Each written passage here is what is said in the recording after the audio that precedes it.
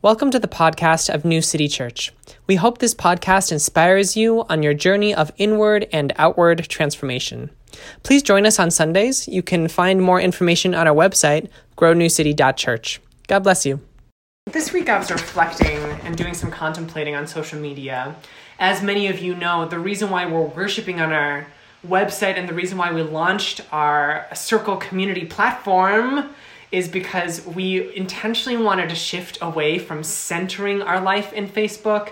Like, we'll still publicize stuff in Facebook, we'll still organize on Facebook, but we intentionally wanted to say, like, the home of New City Church is not going to live under the roof of like something as deeply problematic as Facebook. And so I was just reflecting though on social media and what I was seeing, and you know how the algorithm works?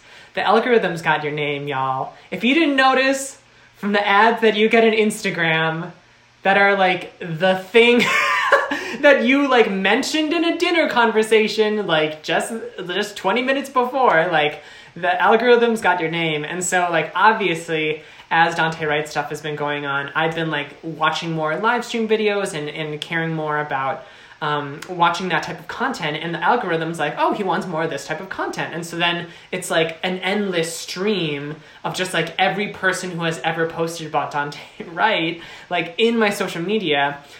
And I felt myself, I identify as an Enneagram 7. If you don't know the Enneagram, don't even worry about it, I'll explain it. But like I have that line to a 1, which is called the reformer, kind of the perfectionist, social justice often involved type. Shout out to the ones in the comments. Bless you. I just wanted to name like that 1 energy is so helpful for getting you to like show up to social justice things. But there's also this like dogged sense of obligation. And so it's funny because during peace times, social media gives you FOMO, feeling of missing out. But like during like huge conflicts, during these types of crises in our community, social media gives me like feelings of FODO, feelings of deferred obligations, where it's like, oh my gosh, I like what? Like I have so many friends doing so many things. I need to get out there, and it's like, oh my gosh, like perfectionism. And this is where the spiritual practices in the act of social justice is relevant to how we show up for justice. Because here's this like disintegrated 1 energy in me that's like self-flagellate. You have to show up. Everything is bad, and you're at the root of the problem if you're not showing up, right? Like there's kind of this deep self-flagellation guilt that's like trying, you know, in its own adaptive way, trying to like push you to get there. And like when we practice spirituality, when we show up for prayer, when we allow ourselves to welcome our emotions back in, when we offer up to God this like all of our obligations, when we offer up to the sacred compost, like here's kind of my first draft or my impulse, God, but tell me, God, like, tell me now what the deep, wise, ancestral ways are, and that's how I'll show up. And it's actually in that contemplation that it was like, if I show up out of FOMO or FODO, deferred obligation, then I'm not showing up in a helpful way to social justice. I want to go to Brooklyn Center because I know that God has invited us to be ministers, to be witnesses of the love, to be voices of the liberating change in the world, to be hands of healing. I know that God calls me to those waters because protesting is part of my healing journey, and that by being in community, we can collectively say something that individually I cannot. I believe that that applying pressure through protesting is creating a divine fire, a sacred heat for social transformation. And like sometimes God is calling us to be fire bringers to these places, to be the warmth, the radiant bringers, to the radiance lights to these places, because sometimes the places of deep hurt are exactly the places where God shows up the most. And like maybe we show up to protest because we want to go to the altar and of these deep pains and see how God is showing up as like a sacramental, as like a unique way of showing up in the world that isn't anywhere else. Maybe I'm going as a pilgrim because I believe that is where the Holy Spirit is. Like that's the kind of energy that I want to offer my public witness for. Like that's the type of soul space that I want to create. That's like, to use a biblical, albeit pretty militaristic image, like that's the spiritual armor that I want to put on. I want to put on a breastplate of righteousness that says, I'm not going because I'm ashamed of what my woke friends will say to me. I'm going because I believe that there is righteousness moving through me that will transfer to this place that will be part of God's healing in the world. Like this is the prophetic witness. And yes, I believe that I can show up in places that matters most. I believe that I can even bring, dare I say, a certain type of levity that might be appropriate, like a certain type of playfulness or a certain type of watchfulness. Like these are like the deeper emotions that the sacred compost is trying to invite into us, right? Like this is the lots of folks are pointing out in the chat, like this is that integration to 7. It's like there is a divine presence that we are to embody in protest. Do you see what I'm saying? Like it's not just about showing up in whatever raggedy way you can, but it's about embodying that divine presence. And the fact of the matter, and I was seeing this in the chat for folks who have health conditions or folks who, for self-preservation, like didn't join in the protests, like the fact of the matter is that the only way that you can like embody this love of God in these spaces is if you are listening to God.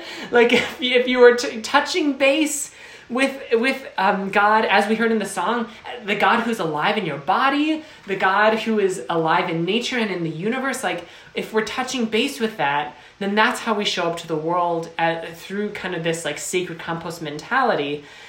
And sometimes God is like, sit this one out. Like pause. I need you to take a hard stop. I need you to make sure like you're supposed to be wearing the breastplate of righteousness, but wear the breastplate of righteousness to the grocery store and get yourself some vegetables.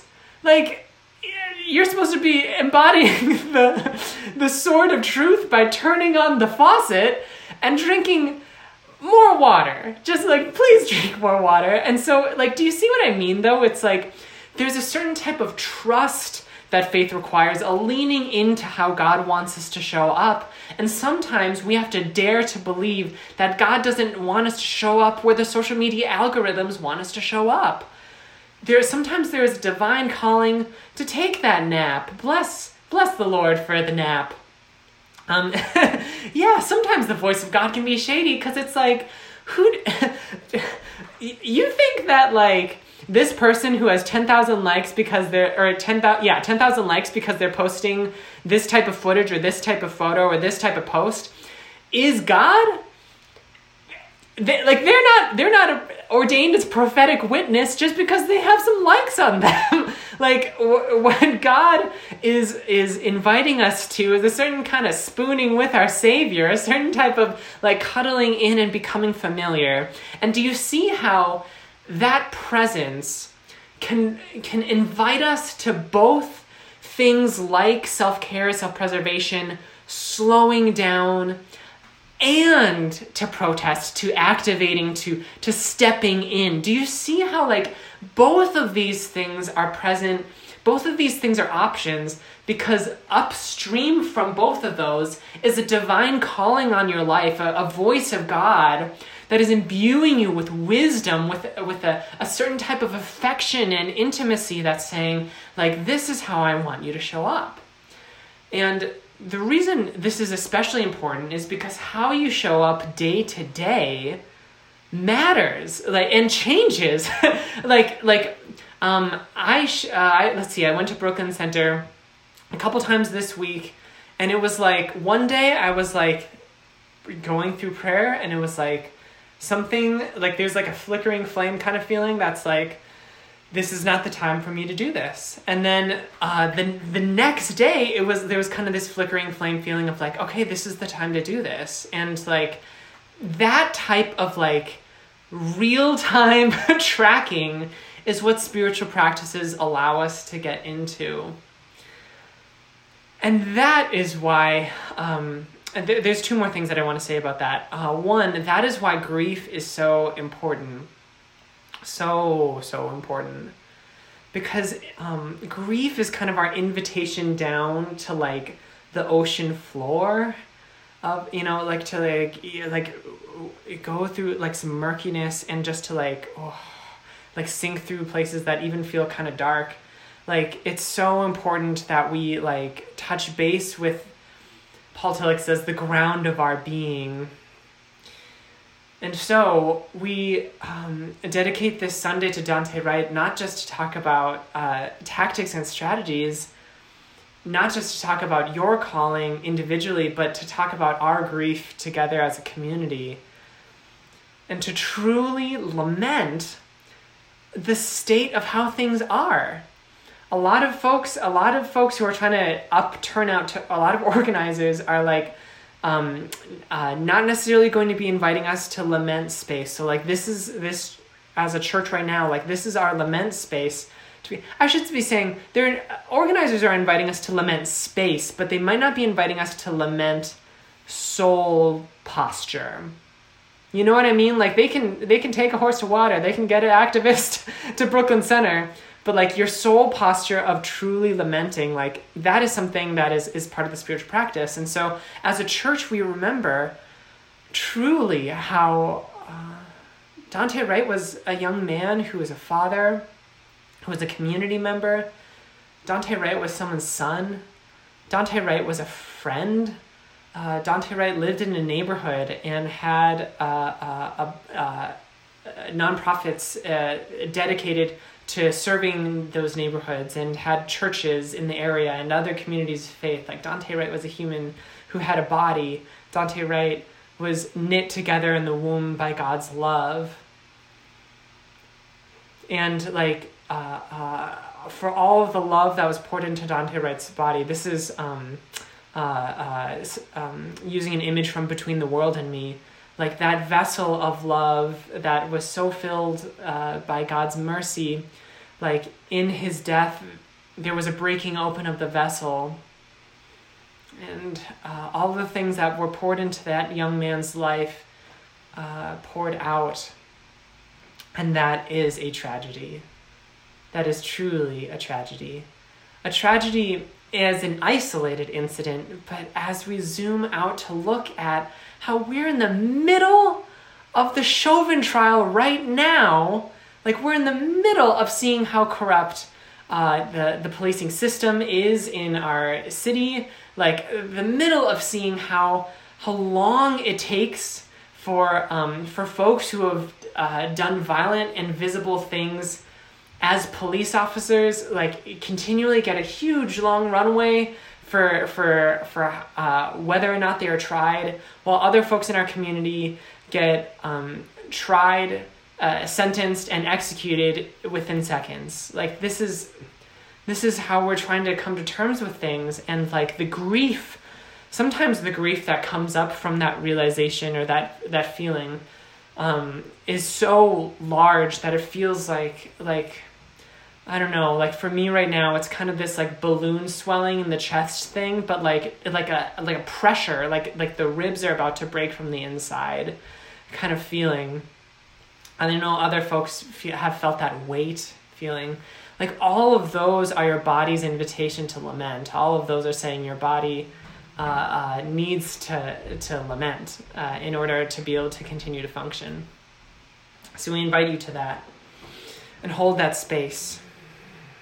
And And for some folks, I know some folks in the comments, like, that might just be where you're at. Like, you have consent to the grieving process, and like that might be the heart space where you are. And per the second and last thing that I wanted to say is that per the community builder card, there is a certain type of like adaptation and growth that I believe we are required to. Shout out in the comments if you've read Emergent Strategy, a hugely influential book for me and for New City. Like, the idea with emergent strategy, the idea with lament is like, our movements need to learn and grow and adapt. It's not like you can have like one set response to injustice whenever it happens and then plug and play and there you go. Like our movements need to, shout out to emergent strategy. Like, we need to be in process together, because the system is learning and adapting. The system is already changing. Like, as I was talking to activists in preparation for this service, like, one of the major things that folks are noticing is, like, in comparison to the uprising this past summer, the militarism of the response that we're seeing in the community, like, is so much more dramatically there, like, going from 0 to 100 real quick. And that wasn't as much the case in George Floyd in the beginning days. Like, in that first week, things were still kind of like feeling their way through, and then the National Guard came through and all that. And maybe the folks in the New City Life Together Emergent Strategy Book Club can like be thinking through, like, how can we continue to adapt ourselves, because the city is changing.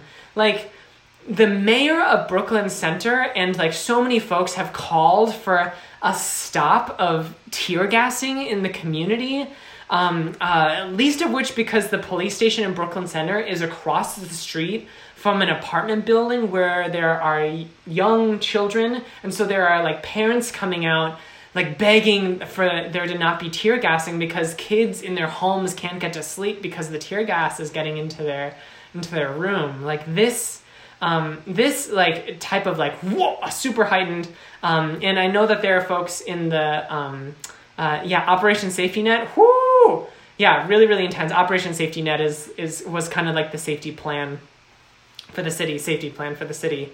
I would love to hear from the activists, like, what else have you heard, or have you seen that feels different from George Floyd?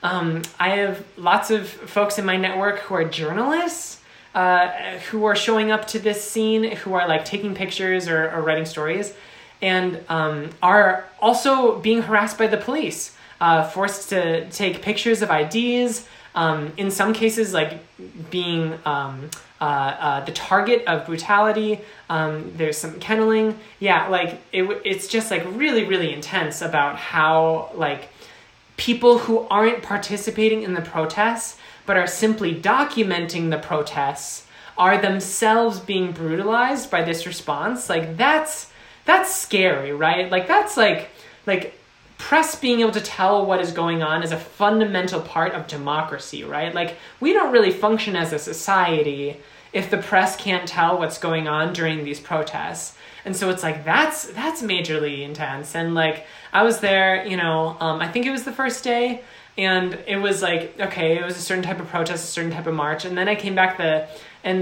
second time that I was there, I was with Dana, wearing our matching New City Church hats.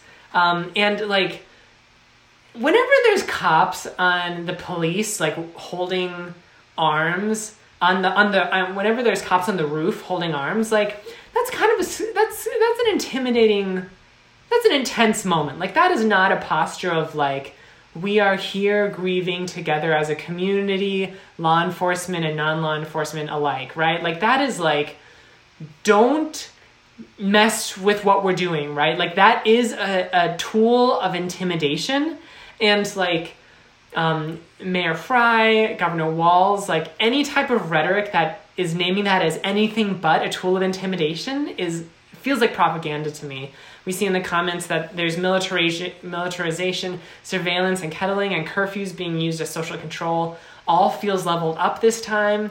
I was really struck how, like, the day after there was a vigil planned and invited by the family of Daunte Wright. There was a vigil planned at 7 p.m.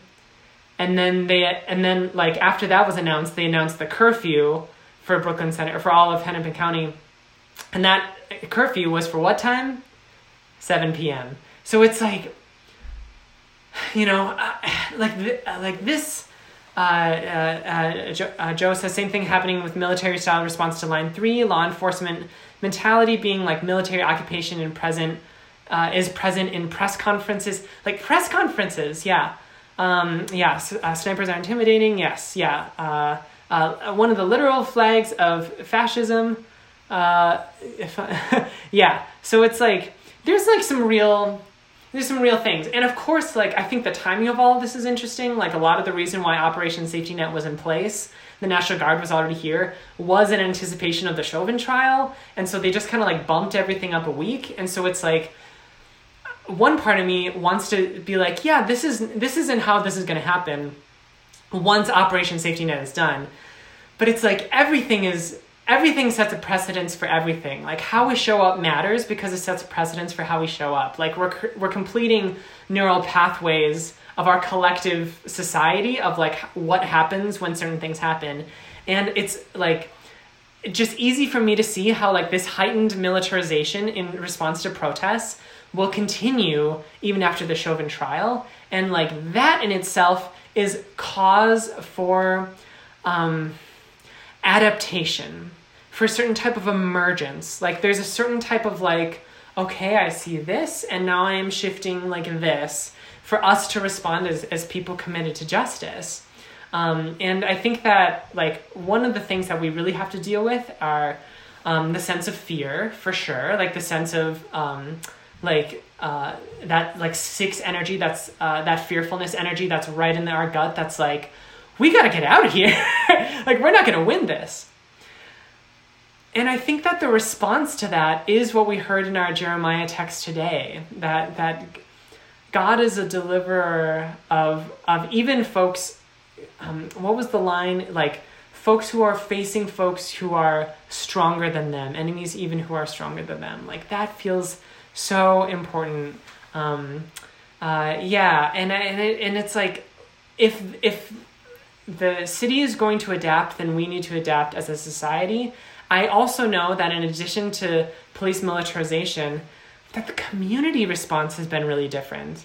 I think about the emergence of mutual aid networks has been like way faster than it was in South Minneapolis following George Floyd. Like the emergence of people knowing how to step in, and also the prioritization of community safety and like non-police answers to community safety in elected officials. Like, if for folks who are living in Minneapolis, like caucusing is starting pretty soon. Like city council, mayor stuff is coming up pretty soon. And you look at these websites and like every candidate has had to respond to police brutality in a way that like 10 years ago, 8 years ago, like that was just such a not like universally demanded response, right?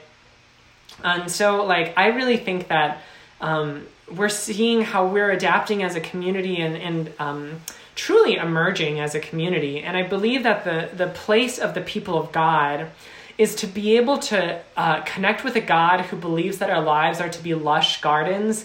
Wasn't that such a gorgeous line in Jeremiah? Our lives are to be lush gardens, and lush gardens take tending to.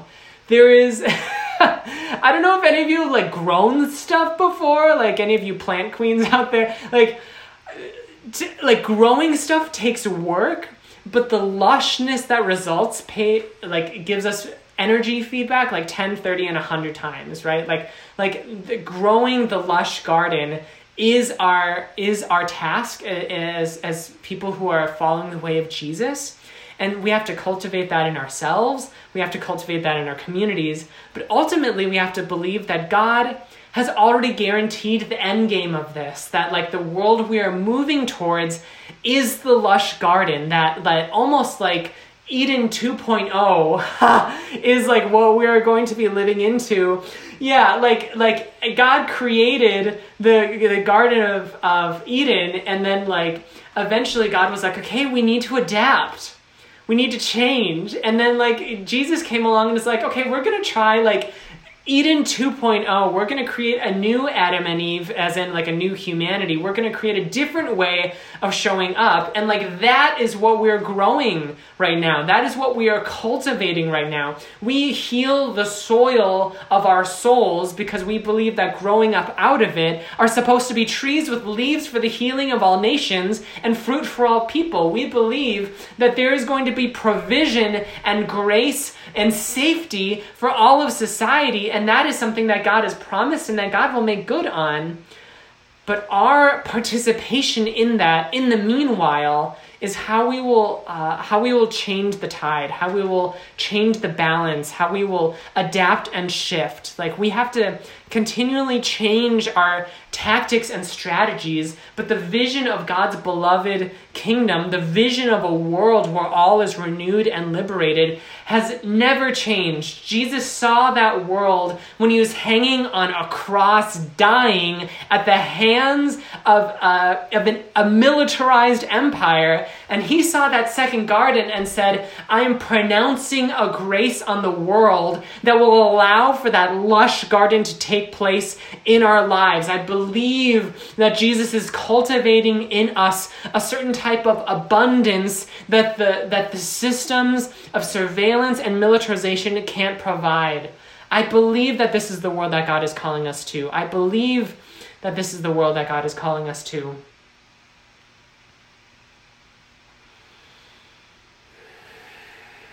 And I believe that Christians,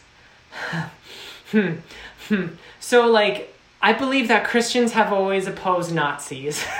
Not saying that, so now I'm just shifting to like broader white supremacy Nazism. Like when we look at what happened in the rise of Hitler, we saw one church, the national church, be like, yay, Hitler, go Hitler. We don't like him, but what can we do?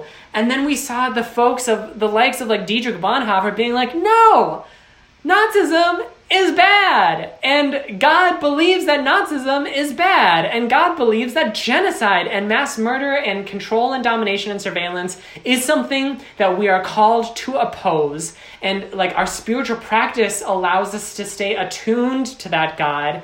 But like that God is calling us out. And like, it's just funny to me because so many folks at New City, so many folks in the world are like, gosh, it really freaks me out how like so many people who seem to be supporting like kind of like moving America towards a dictatorship like are identifying as Christian, and like so many folks at the insurrection said like Jesus wants us to do this, and like what does that mean? And it's like, hey, that's always been the story of Christianity. Like there's always been like a majority big church that's like, God wants to do the thing that the militarized state happens to want us to do. And then there's also been followers of Jesus who are like, nah, y'all, like that's not cute. Like that resistance is part of our DNA. And it goes way before 1940s. Like every chapter of Christian history has had that. And the reason why I believe that New City Church is such a crucial part of the protest ecosystem right now is because the practice of faith is it's like we have to be extra Christian-y, not despite of like the people pretending that they're Christian and following God, but because of it. Like we have to like extra embody Jesus. We have to extra allow the Holy Spirit to like imbue us with belovedness and liberation because there's such a scarcity of that in the world. And like that invitation isn't one of personal obligation and shame or guiltiness or putting a weight on you. That invitation is an invitation to come alive. It is our job to come alive extra when the death-dealing systems of our society are raging. May this be true tonight in our transformation this morning. May this be true after the Chauvin trial. May this be true for us as a people along the way, always. Amen? Amen.